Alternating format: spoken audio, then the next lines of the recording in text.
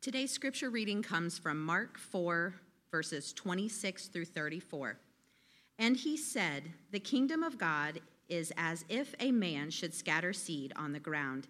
He sleeps and rises night and day, and the seed sprouts and grows. He knows not how. The earth produces by itself first the blade, then the ear, then the full grain in the ear. But when the grain is ripe, at once he puts in the sickle, because the harvest has come." And he said, with what can we compare the kingdom of God, or what parable shall we use for it? It is like a grain of mustard seed, which, when sown on the ground, is the smallest of all the seeds on earth. Yet when it is sown, it grows up and becomes larger than all the garden plants, and puts out large branches, so that the birds of the air can make nests in its shade. With many such parables he spoke the word to them, as they were able to hear it. He did not speak to them without a parable, but privately to his own disciples he explained everything. This is the word of the Lord. And we've spent the last 2 weeks really kind of living as farmers, because Jesus has given us several parables about farming. 2 weeks ago, we saw Jesus focus on what it means to be a sower of the seed. And then last week, we focused on what it means to be good soil, where the seed grows. And then this week, Jesus now focuses on the seed. So we've gone from sowing seed to the soil of the seed, and now we're focused on the seed itself. And Jesus gives us 2 parables about growth based on a seed. And these parables are to teach Jesus' people in the day that he was teaching in person, and as well as the church today, those who are listening, that like a seed, God's kingdom is growing. And it's growing like a seed in that it is gradual but inevitable.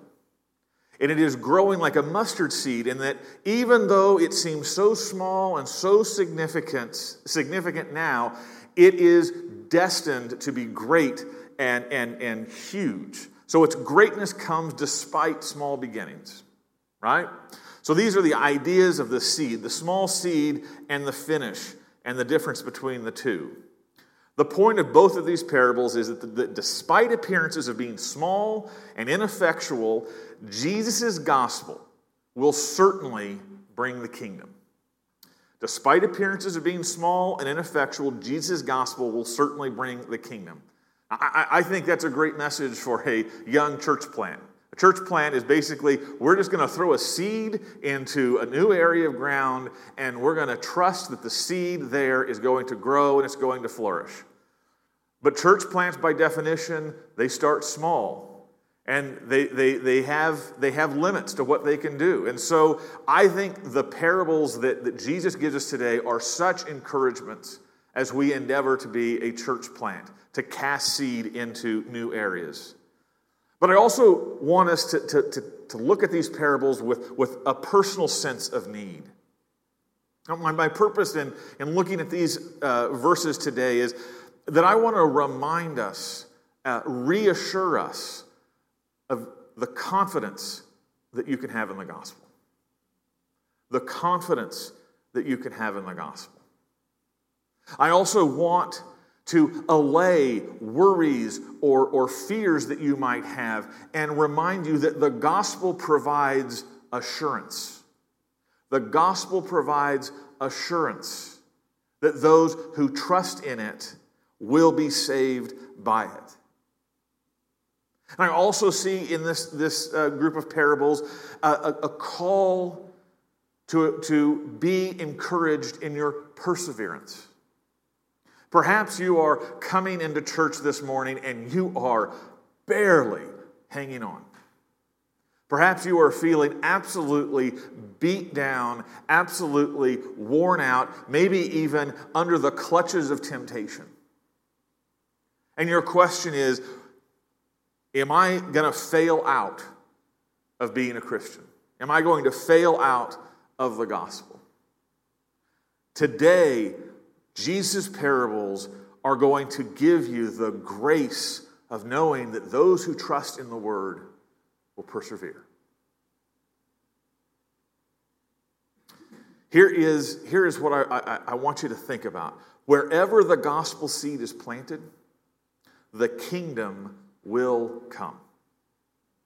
Wherever the gospel seed is planted, the kingdom will come. And Jesus is going to teach us, just as a master teacher does, by taking something so simple, so familiar, and so common, and say, look at this thing that you have looked at 1,000 times. I am going to teach you 4 profound truths about the gospel from what you see in a seed. You see, these 2 parables are going to reveal 4 seed-like properties of the gospel that make it worthy of trust. And I love that Jesus uses parables of things we all know. He doesn't go into the deep end of physics. He doesn't go into the far reaches of outer space to teach us his truths. He takes things like seeds and plants. And the reason is we all know seeds and plants. And so, here's a gift that this group of parables gives us. You leave today, and as you go through your week, I guarantee you're going to see plants and seeds. And every time you see those, you can be reminded of these 4 seed-like properties of the gospel that makes it worthy of your trust. So I hope that these different properties, they're presented to you in a clear and accessible manner so that you can re-experience these wonderful aspects of the gospel wherever you go this week. So let's look at the first of these seed-like properties of the gospel that makes it worthy of trust. And the first is that we can trust the gospel because it is always working. We can trust the gospel because it is always working. Look at verse 27 again. Verse 27 says that the farmer sleeps and rises night and day, and the seed sprouts and grows, he knows not how. So what Jesus is telling us about seeds is that this farmer, he throws the seed onto the ground, and then the seed goes to work. It's just what the seed does. The seed starts going to work. As it's in that soil, it starts germinating, it starts turning into a plant. But a lot of that seed's work is imperceptible to the farmer. So much of that seed turning into a plant happens underneath the ground, isn't seen. And so we're told that this farmer just kind of sleeps. He wakes up night and day, goes through his business, and he doesn't know how these seeds are turning into plants. He doesn't know. The farmer is ignorant, right? The farmer is unable to know how this whole thing happens. And then one day, he looks around, and all of a sudden, he's got plants, and the plants are growing. And then one day, he turns around, and the plants are ready for harvest. And so the whole idea that the farmer is put into a position, a posture of waiting and trusting the seed that was sown will turn into plants. That's what the farmer has to do. He has to wait and trust that this is going to happen. And it's that aspect of the gospel as a seed that Jesus is wanting us to grasp. Waiting and trusting is a key posture of gospel ministry. There is just no way to do gospel ministry. There's no way to do a church plant. There's really no way to be a Christian without being very familiar and trained in waiting and trusting. So I'll give you an example. As a pastor, at least once a week, somebody will say, how did the sermon go? How did the sermon go? I don't know what you're asking. Because the best thing I can actually say about how the sermon goes is, I don't know. I don't know. I mean, am I supposed to say how many people said good sermon versus how many people said bad sermon? Am I supposed to talk about how many people showed up? What are we asking? The only thing that I can know, the only thing that matters about the sermon is what it's doing in your hearts. And I can't know that. I can't see that. So I leave every week with the best report of my preaching. I don't know. I hope something happened. I don't know. People will like to ask about our church. How's your church doing? And right now I'm in the I don't know phase. I don't know. It's happening. Things are going. It's each and every week we're doing our thing. We're learning the gospel. But what are you asking when you're asking how's it going? Because I don't know. We're in that stage of the seed that is imperceptible in a lot of ways, right? But I don't know, and this is very important. The phrase "I don't know" does not mean nothing is happening. This is what's so important. The farmer doesn't know how it's happening or that it's happening, but it doesn't mean nothing is happening. There is so much growth you can't measure, right? The seed does so much in that germinating and that root building and all of the process before any evidence of that seed turning into a plant is knowable to the farmer. But that's real stuff. Even though we cannot measure it, that's real stuff. And so when I think about another maybe area of my life where I say I don't know a lot, and that's my parenting. Are these kids learning anything? Are they picking anything up? Are they figuring anything out? Is anything that am I teaching and modeling coming through? And a lot of times you just I don't know. But then last week, I took my youngest, my daughter, out to the pool, and we forgot her swimsuit. Well, actually, we were there for a different reason, so we didn't forget the swimsuit. But then she decided she wanted to swim. And I didn't want to walk all the way back to our house and help her get her swimsuit. So I said, well, why don't you just go back and get your swimsuit? And so I'm thinking, she's not going to remember the sunscreen. She's not going to remember the towel. She's probably not going to remember her special swim boot. You know, she's going to come back and it's going to be a disaster. And like 45 minutes go by. I'm like, how could it possibly take this long? But then she comes back and she's in her swimsuit. She's wearing her special swim shoe and she's got a bag. And in that bag is a towel and her sunscreen. Somehow, I don't know how, she picked up all of the things to be responsible to go to the pool. So sometimes you see these little glimpses. And the same thing is happening even in this church plant. I am so excited when I hear that when we have our group time right after the worship service. Like I heard a couple weeks ago that there was a person that had a real question about the gospel, had a real confusion about the gospel. And that small group was just able to explain, no, the gospel doesn't work that way. It's this way. It's by grace. It's not by works. And that just happened. But I didn't see it. I didn't know about it until I heard about it later. There are people that are inviting their friends to come to this church, and visitors are showing up. These are germinations. They're small, they're subtle, but they're real. So we live in the gospel in this not predictable, but always surprising place. Because the gospel is always working. And the gospel is always working in us individually. A lot of times, there are large stretches in the gospel where it just seems like nothing is happening, nothing is changing. Are you familiar with those long, flat lines in your Christian life? And it feels like nothing is happening. I am just exactly where I was yesterday, and I'm going to be the same place tomorrow. And it really feels like it's not working. Well, in those periods, we need to look back and see how the gospel does work in some of the other saints of the scriptures. And so if you look back at the story of Abraham, did Abraham have long, flat lines where nothing seemed to be happening, where God said, this is going to happen, and then God doesn't say anymore, and he doesn't do anything about what he said for years? He says, you're going to have a baby with Sarah. And they were already post let's have a baby age, right? And then a decade goes by. Where's this promise? Another decade goes by. Where's this promise? This promise is so delayed, seemingly nothing is happening, that when God finally comes and speaks and says, this time next year, Sarah is going to have a baby, Sarah laughs. Sarah laughs. Why does Sarah laugh?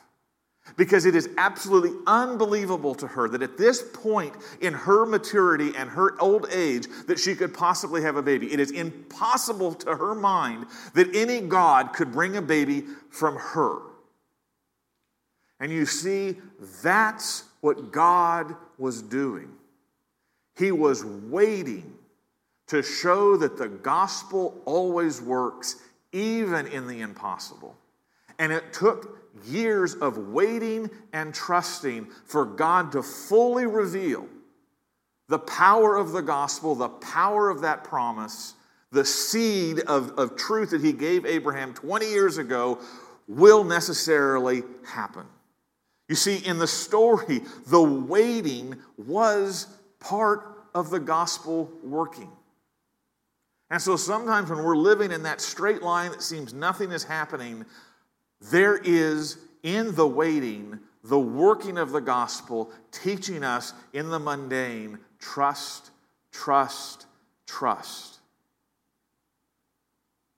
So the parable of the seed is here to tell us, even when you can't see it, even when you don't know how it is working, the gospel is like a seed, and it is always working. Have confidence in the gospel. Just as the seed grows, it is always working. And if you need one concrete piece of evidence that it's working, you're here. You're here. I mean, I know there's all sorts of reasons not to be here or to be any number of places every Sunday. But you're here. And the reason that you are here is because the gospel is working. The gospel has brought you here, and the gospel is being presented to you because you are in the work of the gospel. So friends, keep trusting. The second seed-like property, we can trust the gospel is all you need. We can trust the gospel is all you need. Look at verse 28 with me. Verse 28 says, the earth produces by itself first the blade, then the ear, then the full grain in the ear.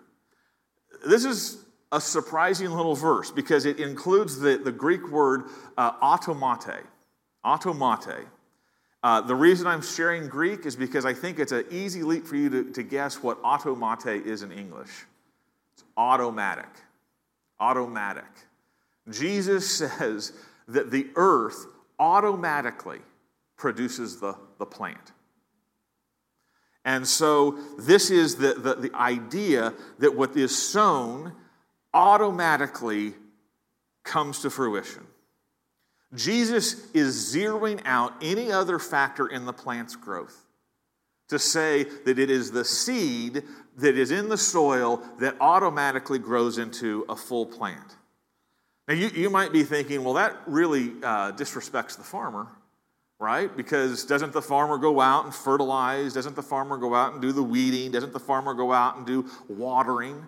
Is he saying we're not supposed to do any of those things? Not necessarily. I think it would be to press the parable too far. What Jesus wants us to focus on is the comparison that he is making. The difference between the watering and the fertilizing and the weeding is that is cooperating at best with what the seed is doing all by itself, right? The watering, the fertilizing, all of that is just coming alongside to support what the seed already is programmed to do and is already going to do. You can you don't need to even throw seeds. Look at the weeds. They just work, right? So the farmer, as much as he puts in time and effort, he needs to remember, as this parable teaches, that the power is in the seed. And it is because the power is in the seed that anything happens. So it is that way with the gospel. This is probably the most important thing to grasp. The gospel has within it all that we need to be saved. All that we need to be saved is in the gospel. All you have to do is plant the gospel in your heart. And then the gospel will do everything you need to bring you into the kingdom, to save you. Okay? Just plant it.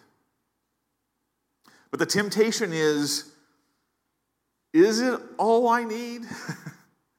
I mean, when we live in these flatline periods, sometimes where it feels like nothing is happening, sometimes where it feels like growth is very imperceptible, is the gospel all we need? Maybe we can add something to it. Maybe we need to juice it up with something. Again, think about Abraham. What did Abraham do about a decade and a half into watching this promise not be fulfilled?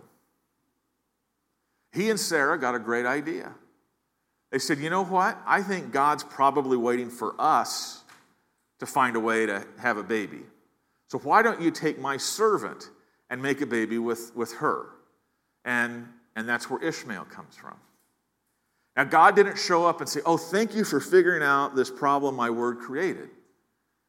No, that was a mistake. That was a trying to add to the word a human work to try and make the word sufficient.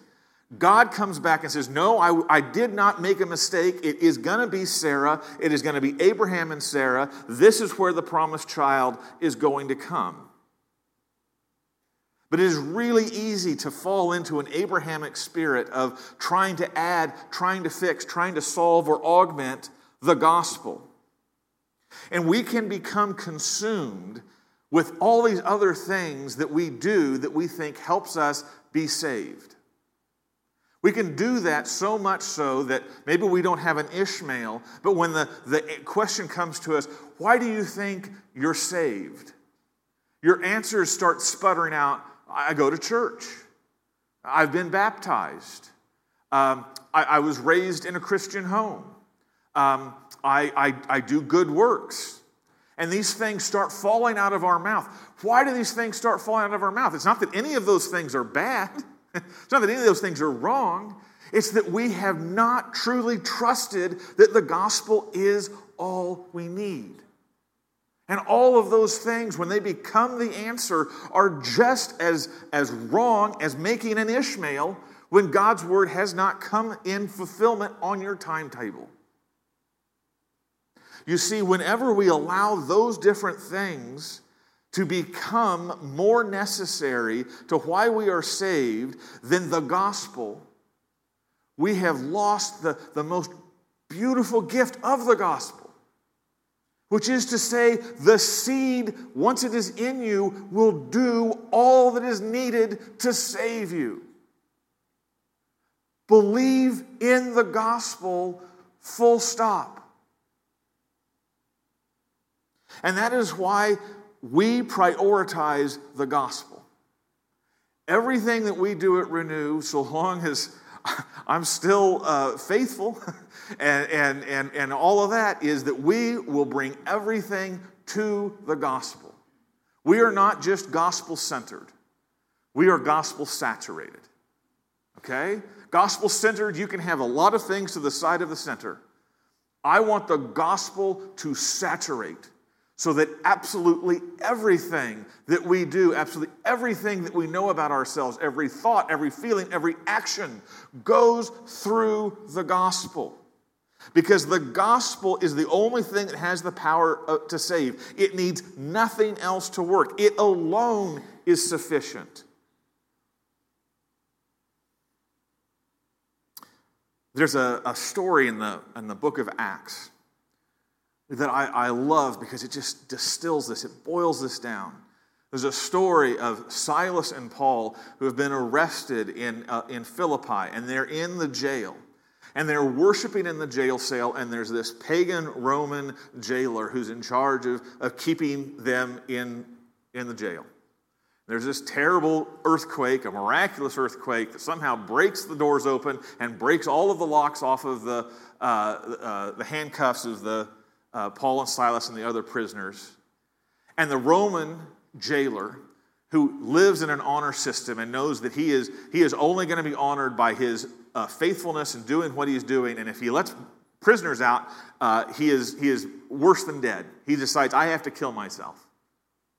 And so he decides he's going to kill himself, and then Paul yells out, "We are still here. We are still here." And that so warped the jailer's mind. Like, they're still here. Why? Why is Paul and Silas not escape when they could? Well, the reason is that the gospel was so saturated in Paul and Silas's heart that they loved that jailer who was lost more than their own freedom.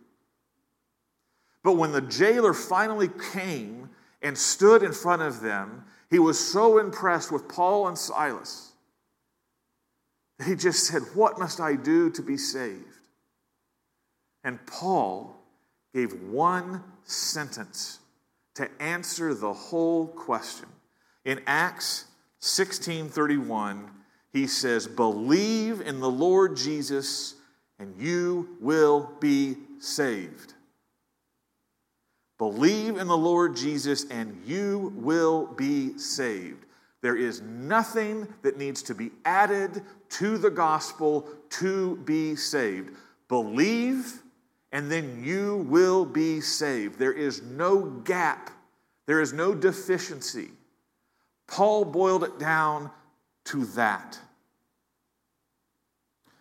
That is because the gospel is sufficient. The gospel gives you all you need. So when we say that we are gospel saturated, I just want to stress what that means. We are committed to making known and progressing in the good news that we have been made new by grace alone, through faith alone, in Christ alone, to the glory of God alone. The word alone is in there multiple times to stress you can't add to it. It's the gospel and the gospel itself. That's all you need. And so if you are taking our mission statement to heart, if you are living in the gospel, your whole life will live it out. So what does that mean? Just let it in. Just let the gospel in. I love that the stressed action in Mark chapter 4 from Jesus is here. Here. Do you know how passive hearing is? I mean, that's just letting it in, not blocking your ears, just letting it come in. Everything that you need just needs to come in through hearing. There's no work with your hands. There's no doing with your body. There's just hearing it and believing it. Once it is received, be assured it will do the rest. It will do the rest. Friend, are you trusting the gospel alone? Now, the third seed-like property. The third seed-like property. We can trust the gospel will bring us all the way to glory. The gospel will bring us to glory. Verse 29, Jesus continues, and he says, "But when the grain is ripe, at once he puts in the sickle because the harvest has come." I just love how sublime this parable is. We start with a seed and we end with a harvest, right? And Jesus is saying all that has to happen to get to the harvest is that the seed has to be sown. When the seed is sown, the seed will do all of the stuff. It will grow into each level of maturity until it gets to harvest. The end is the inevitable consequence of the seed's beginning. You see that? The harvest comes because the seed was planted. That's the whole chain of events. Jesus' point is clear. Now that the kingdom is planted in this world, harvest is coming. There is no stopping the harvest. Because Jesus has planted the kingdom when he came into this world. And so at some point in time, there's a harvest coming. And nothing can stop it. It is inevitable. It is unavoidable because the seed has been planted. Amen? So what is the harvest? The harvest in context is the culmination of the kingdom. It is the outcome of the gospel. The harvest is basically a representation of the promise fulfilled. The promise that this gospel will save you. The harvest is the fulfillment of that promise. The harvest then is glory. It's the final resting place of the Christian. It's dwelling with God. It's everlasting life. It's the new heavens and the new earth. And so as we think about that, this raises the question of perseverance, right? Do we know that our faith and our walk are going to get us to the harvest? Will we persevere? And I think if we're honest, a lot of us struggle with perseverance. Can God still love me? Can I still be forgiven? These questions, doesn't matter how well read you are in the middle of the night, sometimes they just come out of all of us. Can we lose our salvation? Can we fall out of God's grace? I've failed. I've failed more than I could possibly imagine. I can't forgive myself. How could God forgive me? This parable is an answer to our fear of failing. I want to illustrate the power of the seed of faith by going to one of the most challenging passages in the Gospels. It's the passage of Peter on the night of Jesus' arrest. Peter, who was so full of confidence, so full of his own perseverance, was being told that all of the disciples were going to fall away. But things got really scary. And Peter, with all the gumption, I don't really fault him. He's sold out. He says, I will never leave you. I will never fail you. Even if everyone does, I would die with you. And then Jesus looks at him and he says these very haunting words in the Gospel of Luke. Simon, Simon, behold, Satan demanded to have you that he might sift you like wheat. But I have prayed for you that your faith may not fail. And when you have turned again, strengthen your brothers. This is on the eve of this is just hours from Peter's threefold denial of Jesus to nothing but a servant girl. I don't know him. I have nothing to do with that man. And he heaps curses on the thought that he was a disciple. Peter denied Christ 3 times, having just been in his presence an hour or so ago. How terrifying is this? And if there is any sin which you would say, you know what, that's a goner, there's no coming back from that, that would be it. That would challenge any possibility of perseverance if that were part of our narrative. But look at what Jesus says even more closely. I have prayed for you that your faith may not fail. You see, Peter blew it. Peter's flesh, Peter's mind, Peter's words, Peter's actions, everything reproached the gospel. Except he was never lost.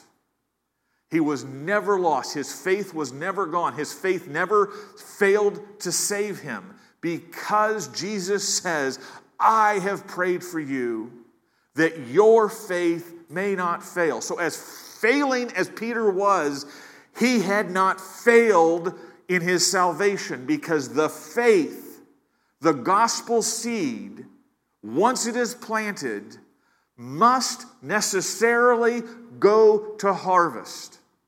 And it is Jesus, the shepherd and the farmer's job to pray, even when you don't pray, that your faith will not fail.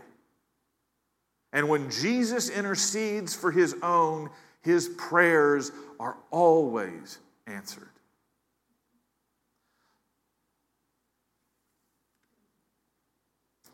Beloved, whatever the gospel begins, it finishes.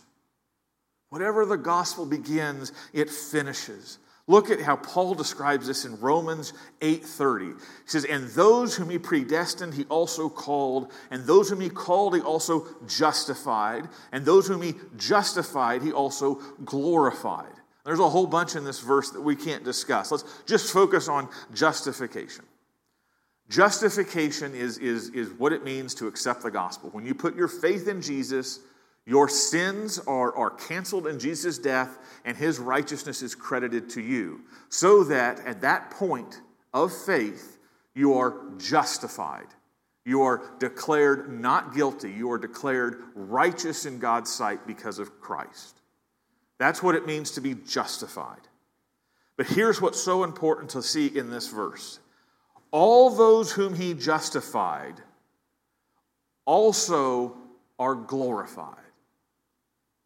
Glorified is your final state. That's your heavenly existence. That's the end of everything. That's the resurrection, the new heavens, the new earth. That's the finish line, right? And Paul is saying, all those who are justified, all those who have had the seed planted in their heart, will be the same group of people who are glorified, who receive the new heavens and the new earth, the everlasting life, the resurrection. All of that is theirs. As certainly as you are justified, you are glorified. Right? Whatever the gospel begins, it finishes. And so I want to say this. The gospel does not offer the possibility of salvation. It offers God's promise of salvation. And God's promise cannot fail. Another wonderful verse to remember as we struggle with perseverance, Philippians 1:6. I am sure of this, that he who began a good work in you will bring it to completion at the day of Jesus Christ. It's the same thing Jesus is saying. I have planted the seed in you, and the seed will grow to harvest. Put your trust then in the gospel, and you will persevere. Now the fourth seed-like property that we can know about the gospel, to be trusting in it, is that we can trust the gospel will triumph. Sometimes we think the gospel is just too small for this world. Too small for our problems. Too small for secularism. Too small for this post-Christendom environment. That we need something bigger, we need something stronger. So Jesus speaks to that thought. He says this is to miss the power hidden in the seed. I mean, maybe sometimes you feel the way I feel. Like I sometimes feel like, we're just like mustard. Have you been in one of these baseball games, the Major League Baseball games, and you get to have a hot dog run? I mean, mustard is always back there. I don't know. I mean, mustard is just why. Sometimes I feel like we're the mustard in this race, and we are way behind. But in days like that, it helps to remember Jesus' second parable, which does not mean we're only halfway done, okay? But Jesus' second parable tells us in 30 to 32, with what can we compare the kingdom of God, or what parable shall we use for it? It is like a grain of mustard seed, which when sown on the ground is the smallest of all the seeds on earth. Yet when it is sown, it grows up and becomes larger than all the garden plants and puts out large branches so that the birds of the air can make nests in its shade.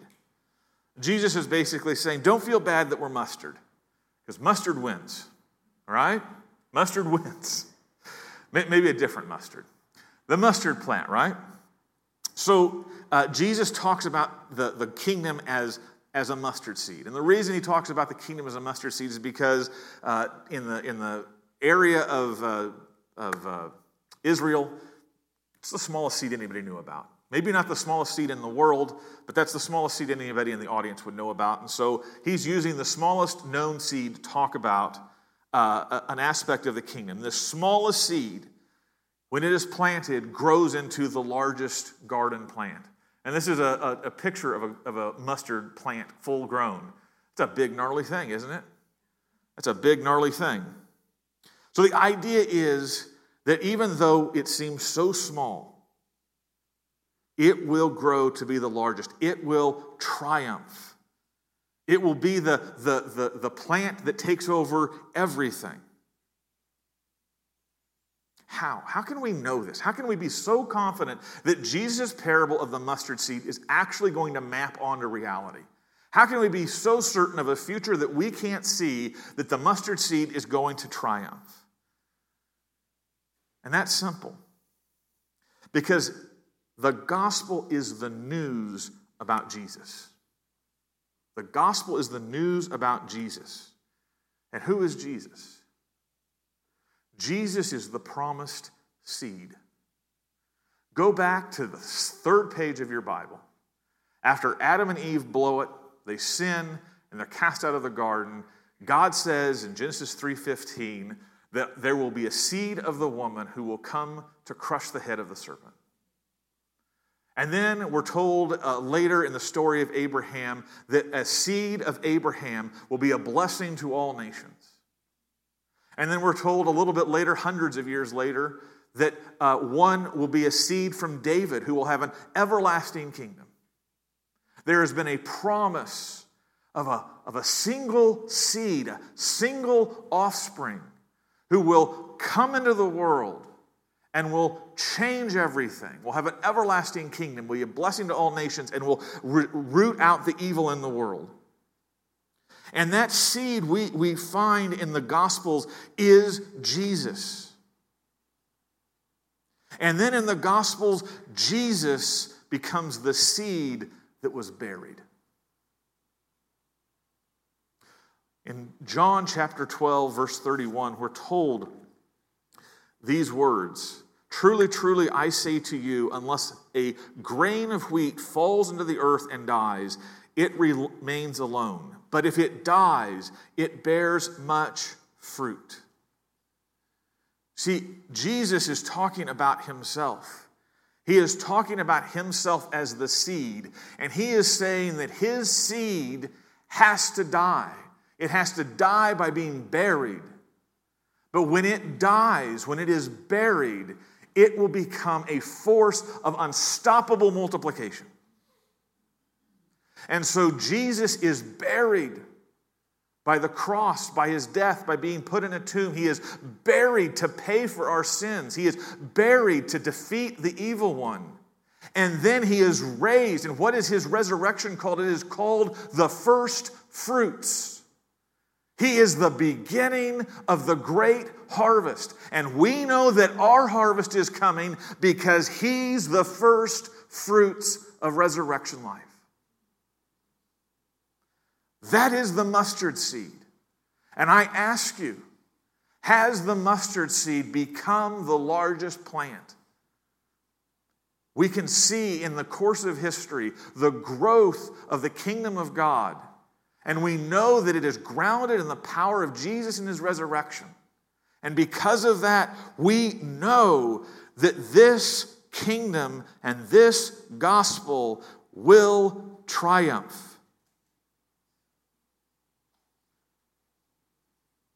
So when we trust the gospel, we are receiving the victory that Jesus has won. The victory of Jesus is our victory by faith. So let me share my favorite verses, at least in Romans. Because of the gospel planted in us, this is what Paul says. In all these things, we are more than conquerors through him who loved us. For I am sure that neither death, nor life, nor angels, nor rulers, nor things present, nor things to come, nor powers, nor height, nor depth, nor anything else in all creation will be able to separate us from the love of God in Christ Jesus our Lord. Because the seed is planted. Amen? So as you leave our church today, take a look at seeds. Take a look at plants. And remind yourself of the gospel. It is always working. It is all you need. It will bring you to glory, and it will triumph. Friends, harvest is coming. Will you be part of the harvest? You can know that you are part of the harvest. You can be in the harvest simply by responding to Paul's simple gospel. Believe in the good news of Jesus, and you will be saved. You will be saved. Bury the gospel in your hearts. Put your trust in him. Amen.